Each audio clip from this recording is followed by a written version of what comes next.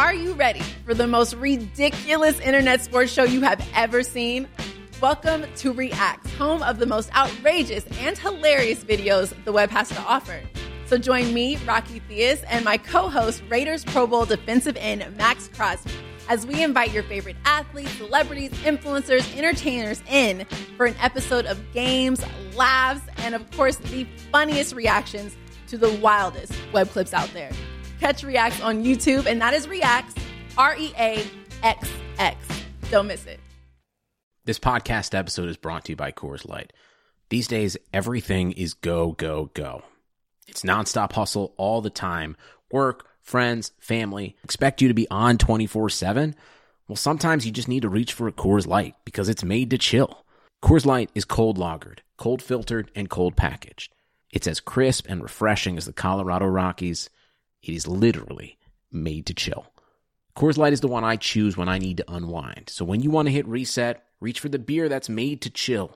Get Coors Light in the new look delivered straight to your door with Drizzly or Instacart. Celebrate responsibly. Coors Brewing Company, Golden, Colorado. Regressing to the mean since 2015, it's the Hockey PDOcast with your host, Dmitry Filipovich. Welcome to the Hockey PDOcast. My name is Dmitry Filipovich, and joining me is my good buddy, Jonathan Willis. Jonathan, what's going on, man? Hey, great to be here again. Yeah, you've been on a couple of times already, and the feedback's been good, so I thought I'd have you back on. It's been a few days since we've recorded the Hockey PDOcast, and obviously there's been a ton of playoff action that's happened since then, and so now the round two's in the books, and we've got our conference finals matchups all sorted out. I thought I'd bring you in here, and we could kind of break this stuff down one by one. Sounds like a plan. Cool. Okay, so let's feed into the East Coast bias and start off with that side of the bracket first. And I think the Lightning are a team I wanted to talk about right off the bat here because I think it's impossible to overstate just how dominant Victor Hedman was in the 5 games against the Islanders, right? Oh, yeah, he's been tremendous. Actually, if you go back to the regular season results, and part of it's a result of them sometimes going with 7 defensemen, but of the top defensemen in the league, I don't know if there's anybody who got fewer minutes than Victor Hedman, and I think that really hurt them in the regular season. Whereas in the postseason, particularly with the absence of Anton Stralman, they've really had to lean on him. And honestly, I think it makes the team look better when he's playing those heavier minutes that he wasn't playing during the year. Right. And you'd think that, just by looking at him, a guy of his stature should be able to carry that burden. And I think that's a really good point because I've looked at his statistical resume throughout his career, and the one thing I've always circled back to, there's no doubt his production and his impact on the Lightning, but the thing that's kind of still we've been waiting for when thrusting his name into the Norris discussion with some of these other truly elite defensemen in the league is that he's generally around that 22 and a half, 23 minute range. And I'd personally, there's something to be said for the 82 game regular season. You don't really want to ride your guys into the ground, and they have had that luxury of spreading the wealth a little bit, but I would like to see him get into that range. And in this series, he was playing like 28 minutes a night, and it really showed.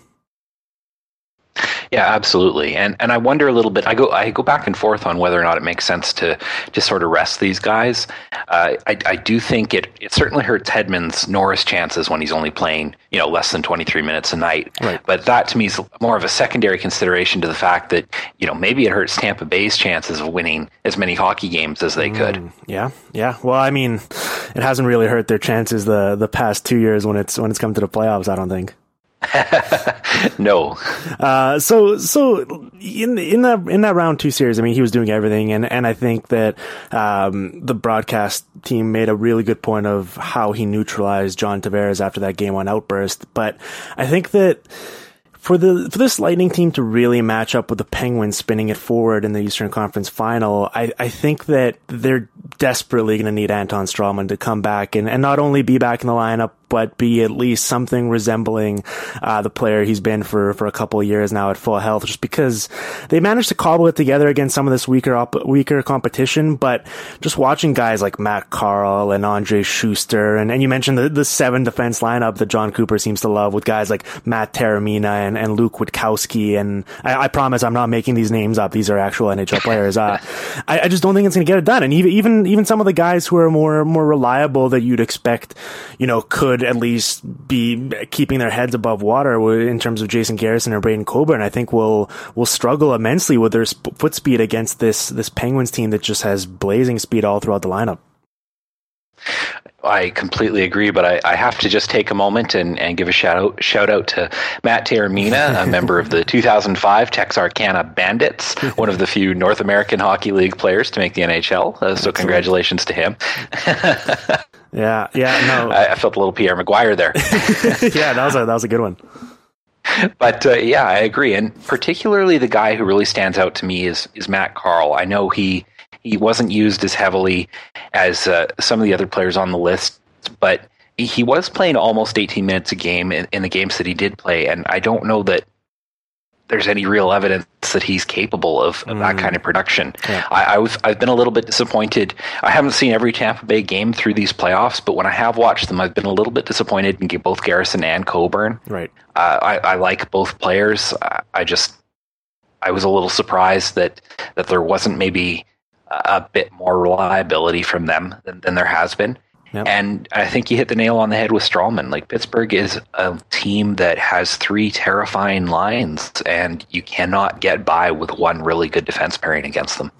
Yeah, you definitely can't. Okay, we'll get to the Penguins in a second because there's obviously a lot to discuss there. But I think that for the Lightning, in these first 2 series, do you think that the fact that they got through 5 games and in both tries was more of a testament to how good they've played and how they've managed to overcome the injuries to Stralman, Stamkos, and even losing a guy like JT Brown, who's very serviceable for them early in that Red Wings series? Or do you think it's more so just an indictment against the 2 teams they've played? Because I think that is it fair to say that the Red Wings and Islanders are probably 2 of the worst 5 teams that made the playoffs? Certainly the Red Wings. The Islanders, I go back and forth on it. It kind of depends on how you rate regular season performance versus 82 game regular season performance over last 25 game regular season performance. Mm-hmm. The Red Wings, certainly either them or Minnesota, were the weakest team in the postseason, to my eye. But I also think you can't sell what the Lightning have done short. And to go as far as they have, minus Stamkos, minus Stralman, that's massive. A big chunk of it, obviously, is Ben Bishop. And I know this is another story that's been kind of done to death, but it really does show you what Jonathan Drouin has been capable of, and how badly that situation played out over the regular season, and how happy they must be now that they didn't trade him. Yes, no, he's been amazing. 9 points in 10 games, especially on the power play where he has 5 of those points. And just watching him, I mean, it's all the stuff that when the entire drama was unfolding in the first place, when they sent him down to the AHL and then he demanded that trade and he refused to show up. The thing that was puzzling to everyone who was really paying attention was just how obvious a fit it was, especially with a guy like Stamkos, you would have thought, because Drouin showed just how elusive he is in the neutral zone and how dynamic he is with the puck in terms of all these no-look passes where he's just flinging it across the ice, tape to tape, and setting guys up. And it would have seemed like a perfect fit for years. Ever since St. Louis left, really, they've been trying to find that guy to set Stamkos up in his wheelhouse for those one-timers, and they've been trying guys like Killorn and Callahan, who don't really seem to mesh stylistically with Stamkos, and Drouin would have seemed like that perfect playmaker, and they just never really gave it a legitimate shot. So it's kind of cool to see just how productive he's been in these games so far. Well, the crazy thing is you can make a case that Drouin isn't even hitting what you would expect him to do yet in these playoffs. He's got a 4.5 shooting percentage for one. Mm-hmm. And then if you look at the Lightning lineup, I just have the sheet open in front of me here. Everybody on the team with at least 3 points has played, with the exception of Brian Boyle, has played more ice time per game than Drouin in this postseason. He's averaging less than 17 minutes per game. It's just incredible. You know, he's been given reasonably, I mean, not that he's been put in a corner or anything, but reasonably limited usage. He's not getting any luck in terms of shooting percentage, and he's still almost a point per game player for that team. Yeah, no, he's been so fun to watch. Okay, so let's spin it forward now and discuss the Penguins, because I think it's just remarkable how different this team is from the ones of years past that we've seen flame out early in the playoffs. There's so much speed and there's so much depth, and as you alluded to earlier, I think this is why a guy like John Cooper is making a couple $1 million a year and is being relied upon to game plan against them, because I certainly don't know really what I would do if I was forced to match up with them, just because you can't, it's not one of those situations like in years past where you can say, okay, if we manage to just put all of our eggs in the basket of just slowing Crosby down a little bit, we'll have a good chance beating up at least the other two lines that Malkin isn't on this team. But that's just not a luxury that anyone playing them right now has. I mean, they're really rolling four lines. Obviously, Crosby and Malkin's lines are still getting a lot of the attention, and just the sheer production of guys like Hagelin, Bonino, and Kessel on that de facto third line has been amazing. But even a guy like, you're looking at Tom Kuhnhackl and Matt Cullen scoring big goals, and the common thread all these lines have is they play with so much speed, and they're just a nightmare to play against in the neutral zone. So I don't know. It just seems like a very difficult matchup for pretty much anyone in the league right now. I agree entirely with that. I think the one thing that you would really zoom in on if you're any kind of old school analyst, like this is a team that, to me, playing a physical game against, there's a lot of value in, and especially against their defense, because that blue line is, and I know you want to talk about the forwards here, but if you're looking at a game plan against the Pittsburgh Penguins, where does just hitting Chris Letang every chance you get rank on that game plan? Because for me, it's right near the top of the list. Yes, it's definitely near the top. I mean, just look at the rest of that blue line. I mean, for all the depth I just mentioned up front, it's really, it's remarkable that they won that game. I think, what was it, game 4 against the Capitals without him, just because it was like Trevor Daley playing 30 minutes or so. Like it seems crazy to me. Yeah, and Trevor Daley in the postseason, I was looking at this last night. He's got a less than, I mean, not that you really rely on the shot metrics over these 10-game spans or whatever, but he's at something like a 44% Fenwick rating in the postseason, and he's the only other guy playing major minutes behind Letang. Like that defense is really, it's one name deep. And I know that's an oversimplification, but this is not a team with a blue line as much as it's such a bizarre situation where they have the best forwards of any team remaining and possibly the worst defense of any team remaining. Yes. But I mean, at the same time, just like we mentioned with Hedman, if Letang is able to hold up and keep playing 30 minutes a night or so, which is a really tall task, and it's certainly possible to envision, even if he stays healthy, his performance just deteriorating, because it's really tough to play max effort and keep all your rate stats up when you're playing that much. But if he's able to stay healthy for them and keep playing those minutes, then at least you can sort of cobble it together, just because it's pretty much cutting the rest of the game in half. Yeah, absolutely, and that's been the game plan for Pittsburgh for quite a while now, and it's really all you can do with that blue line. I think maybe the most surprising name, I know you're based out of Vancouver, but the most surprising name on Pittsburgh's roster has to be Nick Bonino, right? Yeah. No, he's been remarkable, just flashing so much skill and really fitting in perfectly with his nature of wanting to be more of a playmaker, and then Hagelin just retrieving all of those pucks in transition and setting them up, moving the other way. And then I think the other name is Kessel, just with really, it's been a bad year for people. I understand that, the Ducks lost another Game 7 and Boudreau got fired because of it, and Ovechkin's team lost in the second round and couldn't translate a good regular season into postseason success. So people will always have those tired narratives to fall back on. But otherwise, it's been a pretty good year for busting the lazy stuff about how certain guys can't produce when it matters most. Oh, it's been a fantastic year for that. I know we'll get to the West. That's a great example of it. But Kessel in particular, I think, has had a fantastic postseason, and it's the kind of year that it just reminds. Well, the standard for me, just because I grew up with it, has always been Brett Hull. How people said you could not win with Brett Hull, you can't win with Brett Hull, and then teams started winning with Brett Hull and you didn't hear it so much anymore. Kessel to me is the same kind of ballpark. The idea that he's a guy you cannot win hockey games with was always ludicrous. I do think it's interesting that, his ideal center in Pittsburgh has been Nick Bonino and not Malkin or Crosby. Right. And that does kind of fit in with his time in Toronto. But he's really shown that, and not just as a support player, because people say, well, he's away from Crosby, he's away from Malkin, he's out of the limelight. Well, it's pretty hard to be out of the limelight when you're leading the team in scoring. Yes. No, I think he's definitely been firmly in the limelight if you've been watching just how many goals he's been scoring. Yeah.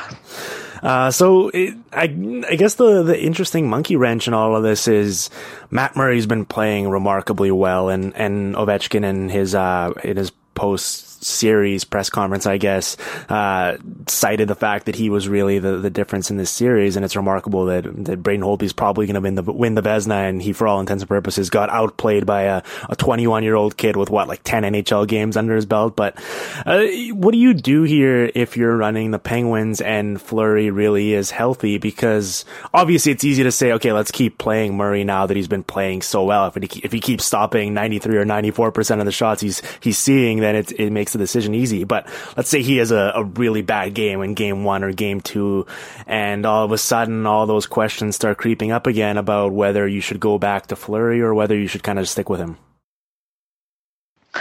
Well, for me, I think he's been so good over the course of the postseason, and not just over the course of the postseason, because people talk about this guy, it sort of, they frame it the way that you just did with your question. He's got 10 career NHL games or whatever the number is.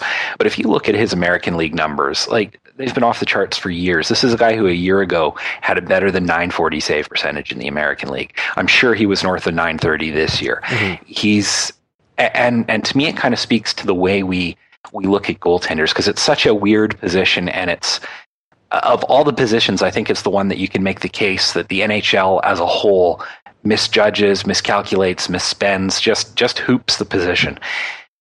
And I understand why there's a lot of hesitation to go with a young goaltender, because if you go with a young goaltender and it doesn't work, it can get really, really bad.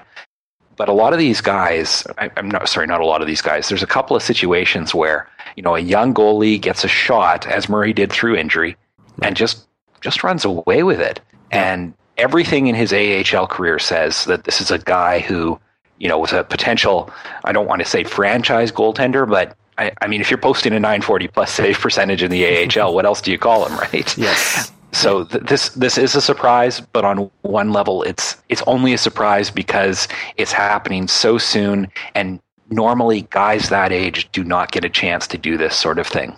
Right. No, that's a very good point, and you're definitely right in the sense that he's really shown us, other than the fact that he doesn't have a lot of experience, which doesn't necessarily preclude him from being up to the task. He's really shown us nothing in his statistical resume to make us think that he's not the best option they have right now. And listen, I'm definitely take everything I say about goalies with a grain of salt, because I'm on the record saying that I thought, a guy like Ben Bishop or even a Brian Elliott, who we'll discuss in a little bit, I thought I was very highly skeptical of both of those guys for years, and all they've done is post really good above average numbers, and now are leading their teams into the conference finals. So what do I know about the position?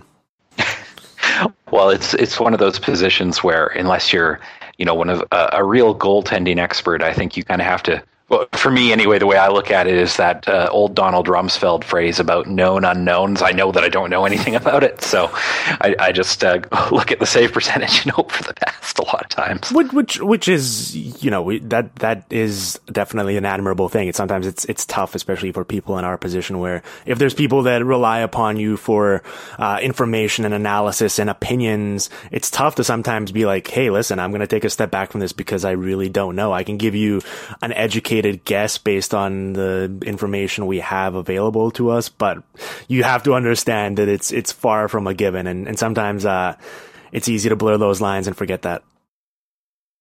Well, and we could all, goaltending is one of those places where we could all use a little bit less certainty, I think, just because of the way the position is played out so often.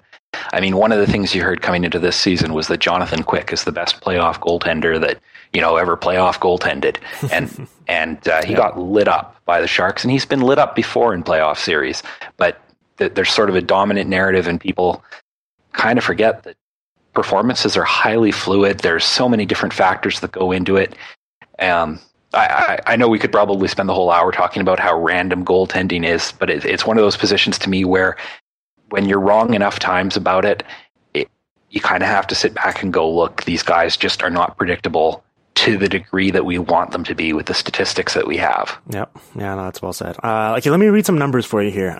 56 wins, 120 points, plus 59 goal differential. All those led the league this year, and all of those were the numbers put together by the Washington Capitals, who once again fell short in the second round. I understand it's human nature to try and make too much of things instantly, and when they go south, and to overreact. But I can't believe we're doing this all over again with the Capitals. You would think that you would learn from past history and adjust and not make those same mistakes all over again. But once again, we're having people wondering whether the Capitals need to make some sort of fundamental changes this summer to finally get over the hump, which is endlessly amusing to me. Well, San Jose and St. Louis really had to blow up their core to get to the conference. Oh, wait, hang on.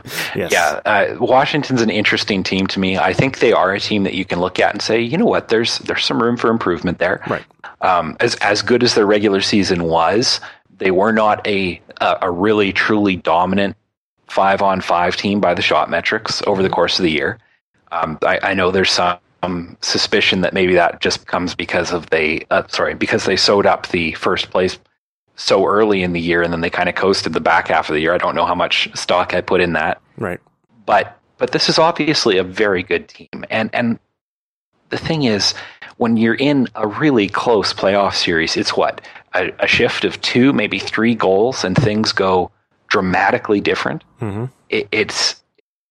To me, it's just so close that this is another place where maybe humility comes in a little bit and you go, okay, I put together a really good hockey team. It fell 2 goals short in a playoff round. I'm not going to go back to the drawing board and start from scratch here, because sometimes these things are just, outside of your control. So you fix what you can, but I don't think you abandon the whole core as flawed. And the last thing I'd say about Washington, just because it just popped into my head here, is the last time they were a really successful team for a long time, ran into some playoff turbulence, they blew the whole thing up. Not the whole thing, but, right. Canning Bruce Boudreau, bringing in new coaches, and that turbulence set the franchise back. Yes. It did not improve things. And that, to me, is the lesson that Washington's management should be taking into the summer. Right. And I honestly don't even think there's many sort of fundamental changes to make, even if you wanted to, right? Like, a lot of these core guys are locked up long term on reasonable deals, and they've got a good coach in place and a good goalie, and I think there's some stuff fine tuning around the edges that they could do, particularly on the third pairing and the bottom 6, just bringing more speed into the lineup in case they do have to play a Tampa Bay or a Pittsburgh again late in the playoffs next year. But I think that's true for every team, right? Like, no team is perfect in the sense that you can just bring it all back without making any sort of marginal adjustments. Like, even the Penguins, as we just mentioned, as good as they are and as well as they're playing, they could desperately use a facelift on their blue line this summer, regardless of how their postseason winds up shaking out. So I think that, if you're running the Caps, you just really bring this all back and just hope for better fortune next year in terms of both the bounces and the draw in terms of the bracket. Yeah, I think for the most part, you're right. You can play around the edges and make those little tweaks that can make a big difference. And, maybe you get lucky and you get the chance to make a Sutter for Bonino kind of trade the way Pittsburgh did. Yep. And that gives you some extra dimension inside your bottom 6. That to me is where Washington is. It's not in a position where it needs to make huge changes.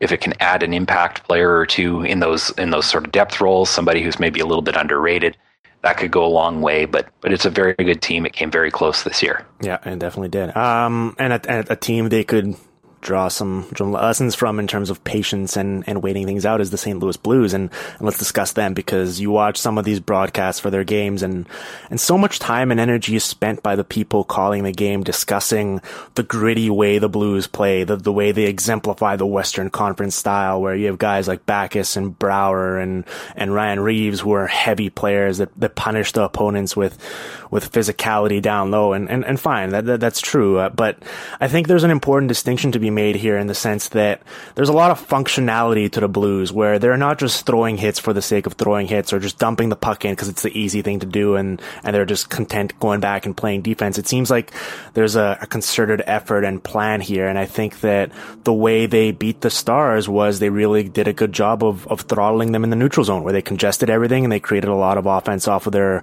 awesome forecheck, right?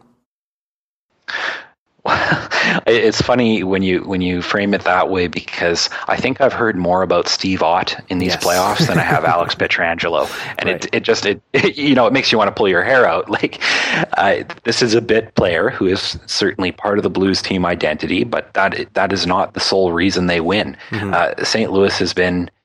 St. Louis has sort of been a poor man's Los Angeles Kings for a number of years now. I think you could say make a similar case for this year in that they're a good but not brilliant puck possession team. To me, the big thing with the Blues is really the adjustments that Ken Hitchcock made coming out of the first round. Vladimir Tarasenko played, I can't remember exactly what the number was, but he played something around 17 minutes in that Game 7 win where St. Louis had the lead for most of the night. Mm-hmm. And that was more than he had played in either 4 or 5 of the first round games against Chicago. And Ken Hitchcock was taking just a ton of heat for the usage of Tarasenko, who is his best offensive player. And to me, the fact that he changed from round 1 to round 2 was a fantastic sign. And there was a line in Game 7 that he told the NBC broadcast that basically they couldn't just sit back and flip pucks in because if they did that, it's what Dallas had done in Game 6. And to some degree, it's what they did in Game 7, where they went up 2-0 and then Chicago got 14 straight shots and tied the game. Mm-hmm. So it's a team that has made adjustments over the course of the postseason, and the kind of adjustments that don't fit the big, strong, grinding team narrative. And I mean, they certainly are that team, but they've gotten smarter over the course of the playoffs about playing a more complete game. Yeah, no, they have, and you're right about that. That's an important kind of thing to look at in terms of how they play with the lead, because that is a very Ken Hitchcock thing. He's been known to be conservative with leads and sit back, and it's cost them, as it does with everyone really, because score effects are a very real thing. And we saw a little bit of it in Game 2 where it nearly cost them that game, and they eventually wound up winning it in overtime. And then after that, it was much smoother sailing, and I was a little bit surprised that it honestly took 7 games for them to finish the Stars off. I guess it's a testament to just the immense talent and the really good year Dallas had themselves. But it felt like watching these games, they were dominating the run of the play for most of the series. There were a few bursts here and there in typical Stars fashion where they'd really get a full head of steam and they look unstoppable for a few minutes. But they did a really good job of limiting those sequences. And after Game 1, I really felt like it was just mostly all St. Louis. It's pretty well. Yeah, Game 1 is maybe the best game that the Stars played in the series, I thought. But then it's funny because we say that, and yet Game 7, if not for the goaltending, could have gone in a very different way. It didn't feel to me like St. Louis was that brilliant early, but all of a sudden they're ahead by 3 goals. And of course, in saying that, I have to give them credit because they had that really close offside call. They lost, I believe it was the 2-0 goal, and then they came back and scored 2 quick ones. And that's something you don't always see. Sometimes when there's a goal called off, it kind of feels like it deflates the team. Right. And that's something you have to give them credit for. But in the end, this was a really close series. It went 6 games, and then the Stars' goaltending just kind of blew up. And St. Louis, coasted to a Game 7 win. Well, here's my analogy. It's Game 1, definitely the Stars played really well and the Blues looked a little discombobulated. And I think that it's like when you're playing against the Stars, you're sort of in a different time zone and you just need that one game to sort of adjust to their speed. And it really felt like after they got that game under their belt, the entire series as a whole was drastically different. And it's probably a testament to adjustments that Ken Hitchcock made and the players themselves. But they're really good and they have a ton of skill. and it's easy. Guys like Steve Ott and Ryan Reeves, as you mentioned, get a ton of the attention. But I mean, look at the skill on this team with guys like Fabry and Schwartz and Tarasenko, and they've done a really good job of drafting over the years. And considering they're not necessarily a cap team, it's helped them a lot in terms of remaking the way they play and how they're capable of scoring goals. And it makes for a fascinating Western Conference final against the Sharks. Absolutely. And drafting is a huge part of it. But the one acquisition that I'd really key in on, just because it's been so criticized, including by me, over the course of it, is the signing of Paul Stastny. Mm-hmm. People say you can't really add these impact players via free agency. A lot of the time, it's hard to get them. You end up overpaying for them, et cetera, et cetera. But Stastny in this postseason has been really excellent and given them, I mean, between him, Backes, and Laterra, they've got, and you can toss Patrick Berglund in there too, but they've got exceptional depth down the middle. You look at the roster, they've got exceptional depth at center and on right defense, which are maybe the two most important skating positions and the two hardest to fill. Right. Yeah. And that's a testament to drafting, but it's also a testament to trade and free agency. Like it's been a well-run team for a long time. Yeah, it definitely has. All right, the Stars, I think they're in an interesting spot because it's important to remember that only Ovechkin, Pavelski, Ben, and Perry have more goals than Tyler Seguin since he came to Dallas 3 years ago, and he didn't play a single second in this series, and it'd be tough for any team really to overcome not having arguably their best player available for any of the games. But you look at what they're going to do moving forward, and they have some questions to answer, right? Goligoski, Demers, Chris Russell, and Jordy Ben are all UFAs this summer, which is pretty much their entire blue line, and they have $10.4 million tied up in Lettinen and Niemi for 2 more seasons. So it feels like we're going to do this all over again, where next year they're probably going to be one of the best teams in the league again. They're going to lead the league in scoring, and come playoff time, we're going to be dubious again of whether they're going to be able to make enough saves to actually sustain a long playoff run. Yeah, I think they're in a very interesting position.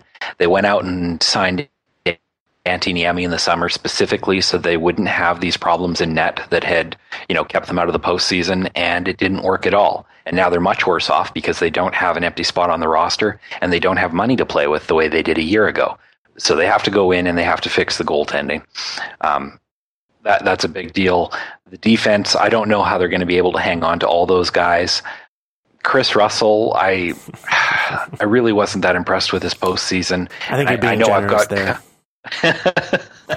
It's just, to me, it's an odd, and not that Dan Hamhuis is a world beater, but it's odd to me that they would go and get Chris Russell rather than a guy like Hamhuis out of Vancouver. Right. It was just an odd fit at the time, and I think it cost them that. I know Demers spent some time with Aduya, but for the most part, that Demers-Russell pairing was a pairing, and it wasn't nearly as good as they needed their second pairing to be, particularly against St. Louis. Yes. So this is a team that's in a lot of trouble. Wow. I shouldn't overstate that they're in a lot of trouble because they still have all that fantastic talent up front. But they do have a lot of questions, more so than most of the teams that get this far in the postseason have. Right. Yeah. I mean, there's like, 22 teams that would do anything to be in the position they're in. But once you're talking about this next tier of the teams that could legitimately win a Stanley Cup, you do have to start nitpicking and looking for warts. And I think it's fair to say that the Stars have legitimate questions. I mean, it's surprising to me. I guess it makes sense just how much they had invested in them that they would just at least see if they could get by with it this postseason. But like a guy like James Reimer, if he really was available for a 4th round pick, I just wonder whether this postseason would have looked a lot different for them had they had a guy like that in net rather than switching back and forth in game between Niemi and Lettinen and just not really knowing what they were going to get at any given moment. Absolutely. One of the weird things for me was just the treatment of goaltenders at this year's trade deadline, because Reimer was so cheap and he went to a team in San Jose that we'll get to them, I guess, in a minute. But if you look at the teams that needed goaltending entering the playoffs, San Jose was not number one on that list. Nashville, Dallas, there are a number of teams that were higher up. And not just Reimer, but, Chad Johnson in Buffalo is a guy who had a fantastic year, pending free agent. You have to think he was available and not that expensively, and nobody picked him up. Like, this to me is very, it's very questionable. And I know the Stars had 2 goalies, and you don't want to get into that, 3-ring circus situation, but when your goaltenders are as bad as the Stars were over the course of the year, I think going into the postseason, it's not an expensive upgrade. You have to be willing to pull the trigger on that. And the Stars are one of those teams that they're sort of the opposite of most teams. There are a lot of teams with a great goaltender that miss their other problems because the goalie covers them up. The Stars are one of those teams that have such a good offense that it covers up the very real problems on their back end. And we talk a lot about Tyler Seguin. We talk a lot about Jason Spezza, like that 1-2 punch at center. But over the back half of the year, the emergence of Radek Faksa, and particularly with Ales Hemsky, the chemistry that those two players had, like, I think that was a 56% Fenwick or Corsi line over the back half of the year. It was ridiculous. It was really good in the playoffs. I think you could make a case they needed more minutes than they got.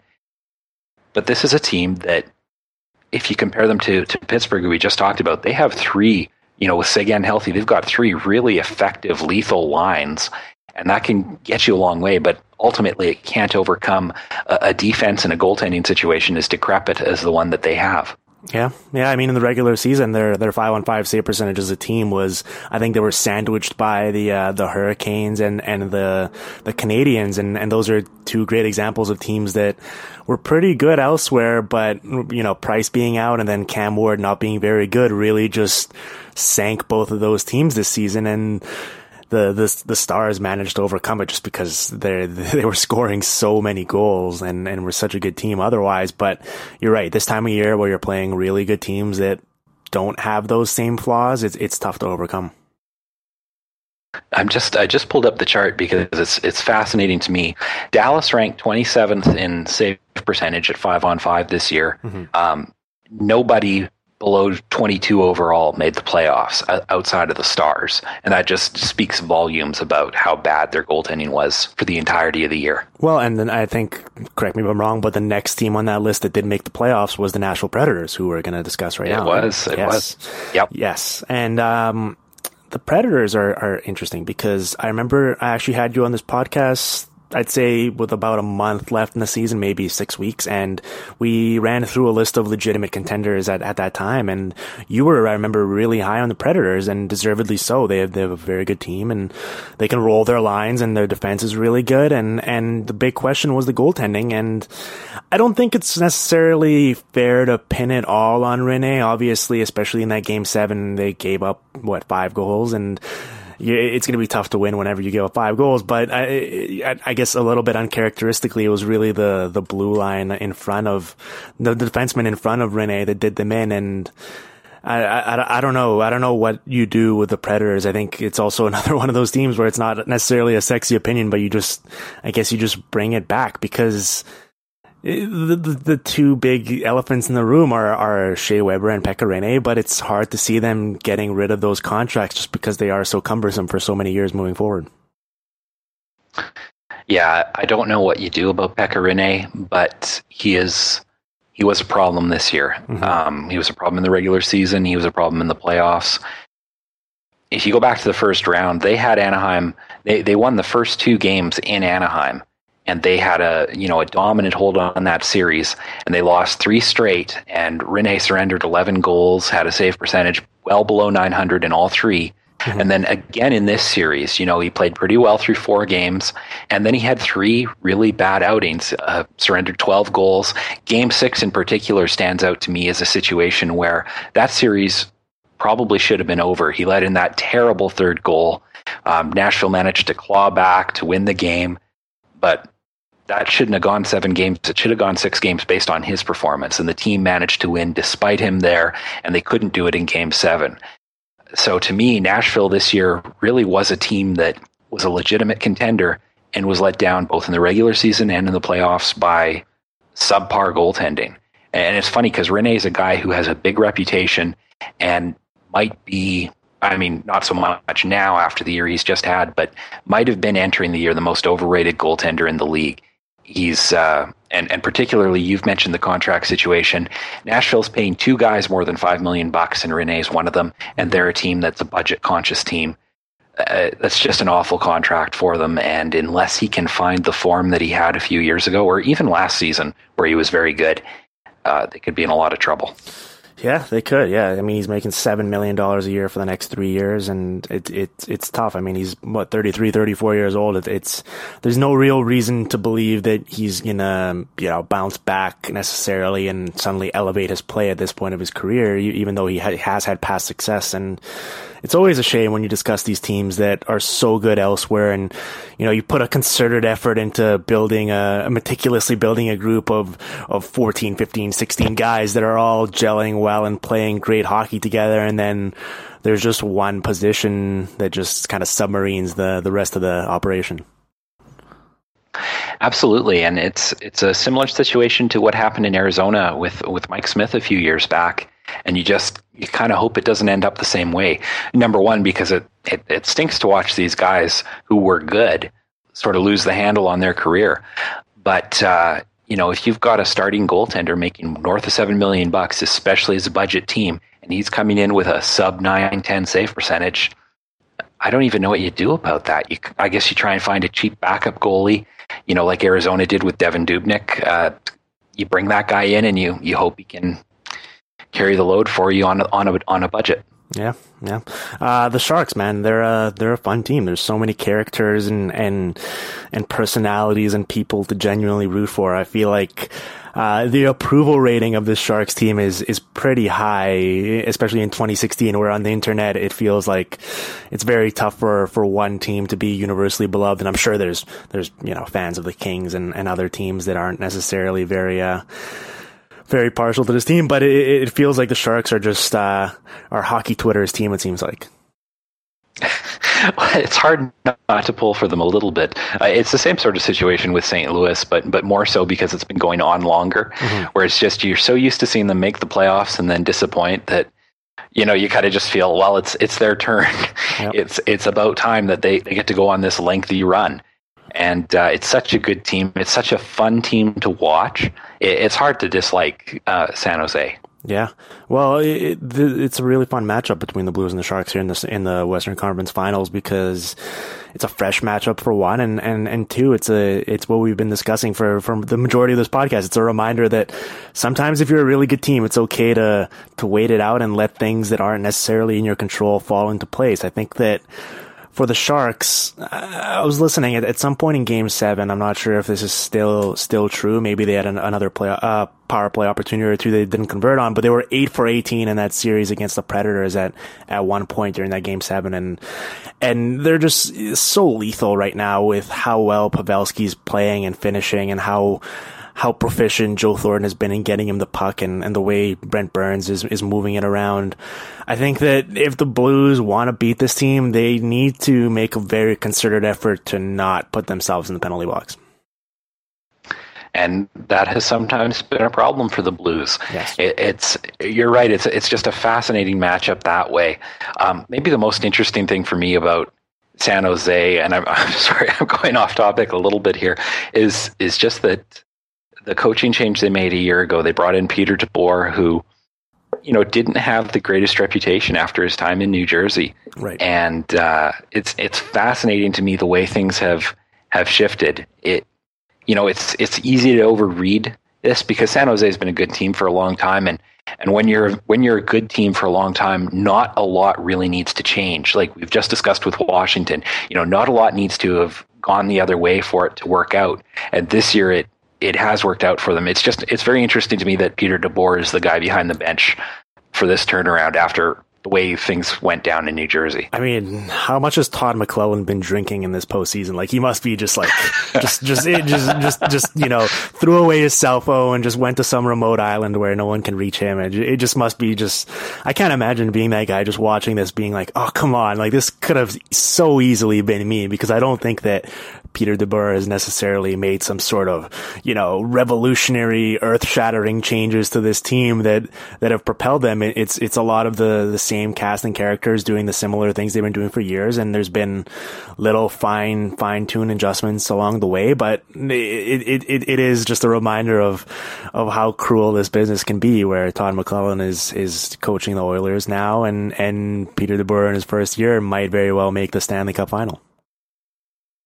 Yeah, well, I mean, I feel bad for Todd McLellan and his staff, and really everybody in San Jose. Particularly, you go back to that year where they had a 3-0 series lead on the Kings. The Kings looked slow, the Sharks looked fast, and it just all came apart. And it would have been so easy for it not to have come apart. It's incredible to me, and it's just if you're one of the people who was involved with one of those past Sharks teams and isn't involved this year, I think you just kind of have to shake your head that this team is not that much different than the teams you were involved with. It just it got those little extra that tiny little margin that separates success from failure, and you didn't get it, and they do.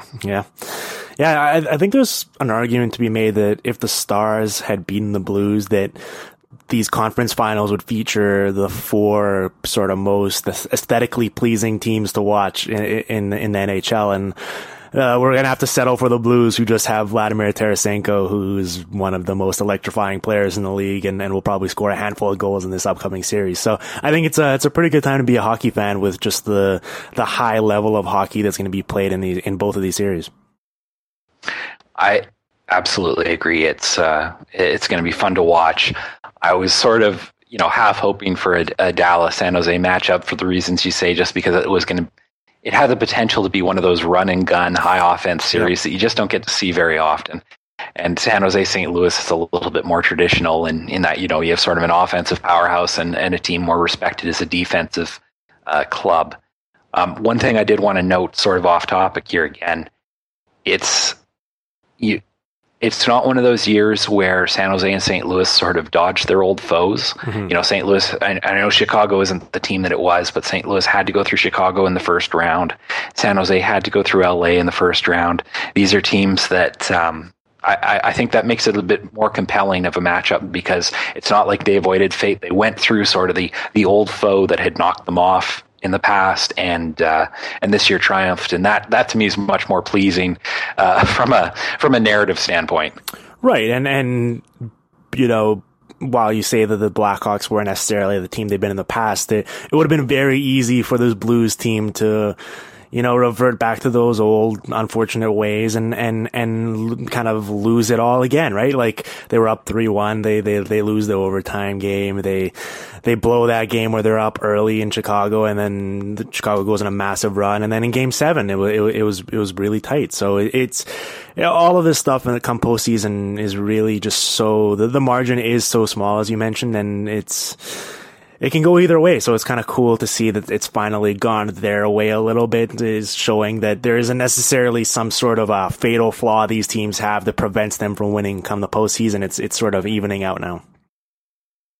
Yeah, absolutely. And both San Jose and St. Louis had moments, particularly in the first round, where it kind of looked like they were slipping into old habits. Mm-hmm. LA, San Jose, Game 3 when the Kings win, and Drew Doughty was saying, well, we got him thinking about it now. It's sort of right where we want him. Yep. Or St. Louis, taking that 3-1 lead and turning it into Game 7.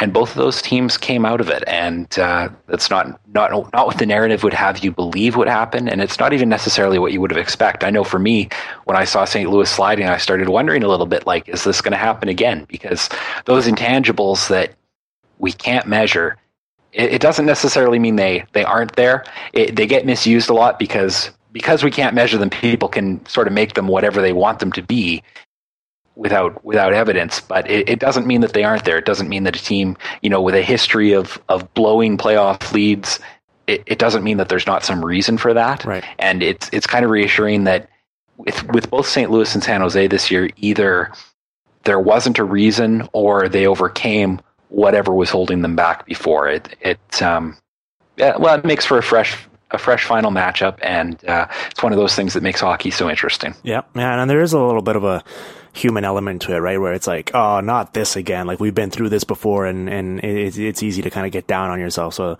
it was cool to see them overcome that. Before we get out of here, I do want to quickly pick your brain on the Oilers a little bit, just because I know that you hold them near and dear to your heart, and you follow them closely and write about them at Oilers Nation. And I think they've got a pretty interesting summer ahead for themselves, because we're eventually going to reach a boiling point with them where they can't keep following this same path. Eventually there's going to something extreme is going to happen one way or another. And I guess I'm wondering where you're at with whether you think it's going to happen this summer or whether you think it's going to come sometime later on in the future.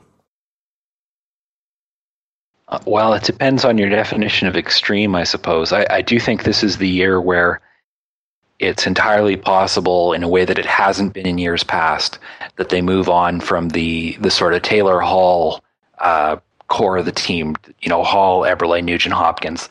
This could certainly be the summer where one of those guys could be dealt, and that hasn't necessarily been the case in previous seasons. Yeah.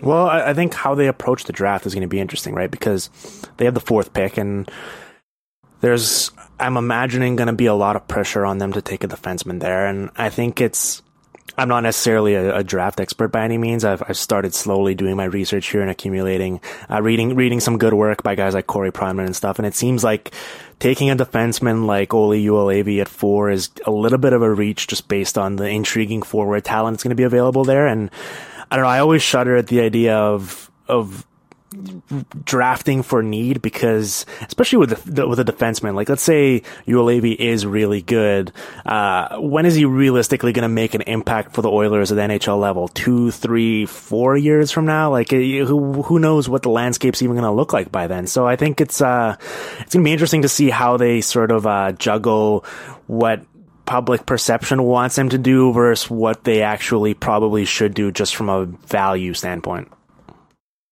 Well, and I have kind of 3 immediate responses to that. The first one is Peter Chiarelli in his interviews is he hasn't even hinted. He stated outright that he's very open to trading down. Mm-hmm. So I sort of expect that if they do draft a defenseman, it'll be one of those situations that we saw with the Islanders a few years ago, where they, trade down once or twice and collect other assets, or in Edmonton's case, maybe collect something in the here and now to lower that pick to where it is. The second would be that you're absolutely right about the time frame. Whoever they draft here, even if it's a forward, because people forget, Leon Draisaitl, Nail Yakupov, these are guys who are supposed to help right away. And Draisaitl came out this year, but he really struggled down the stretch. These are guys who are not yet in the position. Like, if you had traded the Draisaitl pick for a top end second line center, mm-hmm. that top end second line center probably would have been a better player for you this year than Draisaitl was, just the way he faltered down the stretch. Right. Yeah. So there is a time element. But the third thing is this perception that Edmonton needs to draft defensemen. I hear this all the time, and I wonder if, because I know it's the dominant narrative, but you look at the team. Oscar Klefbom was a first-round pick in 2011. Darnell Nurse was a first-round pick in 2013. Griffin Reinhart was the 4th overall pick in 2012. They have a pile of young defensemen. And if you look at their prospect list, if of their top 10 prospects, off the top of my head, probably 7 of them are blue liners. Mm-hmm. They have done almost nothing but draft defensemen outside of that first overall position for the last several years. So to me, it's one of those things where you cannot draft your way to a solution here. You have those guys matriculating in the system, and if the solution is young players, one of those guys has to be it, because you don't have time for another one to come up the line. And really what you need is an infusion of talent right now. So if you're going to use the 4th overall pick to address the defense, for the love of God, don't draft the guy, trade for him. Yeah. Well, and it was a little bit of a rough blow for them earlier this week. It was released that it sounds like Travis Hamonic has rescinded his trade demand, right? That and hopefully we should mention, I'm not sure of the details, but I would like to think that means that his family situation has straightened itself out, and that, there's positive news on that front, which is always great to hear. But I think that the Oilers just seem like such a perfect fit for a right-handed defenseman like him on a good contract that's still young and in his prime. So I imagine that would have been a good avenue for them to have that instant influx of talent that they're going to have to look elsewhere for now. Travis Hamonic would have been a perfect perfect fit. He's a perfect fit age-wise, contract-wise, and the role he can play on the right side. He can play 25 minutes a game, and provide you with quality minutes. He's a stabilizing force. He would have been a perfect fit. So it's a disappointment for the Oilers, but like you, I just hope it means that family situation that was compelling the trade request has sorted itself out to some degree. I thought he handled what's obviously a very difficult situation with as well as anybody could, and you just hope that a guy like that the best happens, and that it's not a pressing concern the way that it obviously was. Absolutely. Jonathan, man, it was a lot of fun. People can follow you at Jonathan Willis on Twitter. I'd recommend just doing that to keep up with all your written work, just because you write for so many different platforms and so frequently that that's probably just the easiest way, because I know you tweet out all the links to your work, so I'd imagine that's the easiest way to keep up with all of your latest happenings. Absolutely. And just before I go, I really wanted to, I like coming on this podcast, so I want to get invited back. So kudos to the host here for a piece he wrote for Sportsnet about zone exits by defensemen in the first round. That's maybe the best piece of hockey writing I've seen in these playoffs, and I really wanted to congratulate you on that. Well, I appreciate that. And you officially reserved a spot for yourself on this podcast anytime you want to come back on. Excellent. That's exactly what I was aiming for. Okay, then we'll talk soon, okay? Yeah, take care. The Hockey PDOcast with Dimitri Filipovic. Follow on Twitter at DimFilipovic and on SoundCloud at soundcloud.com/hockeypdocast.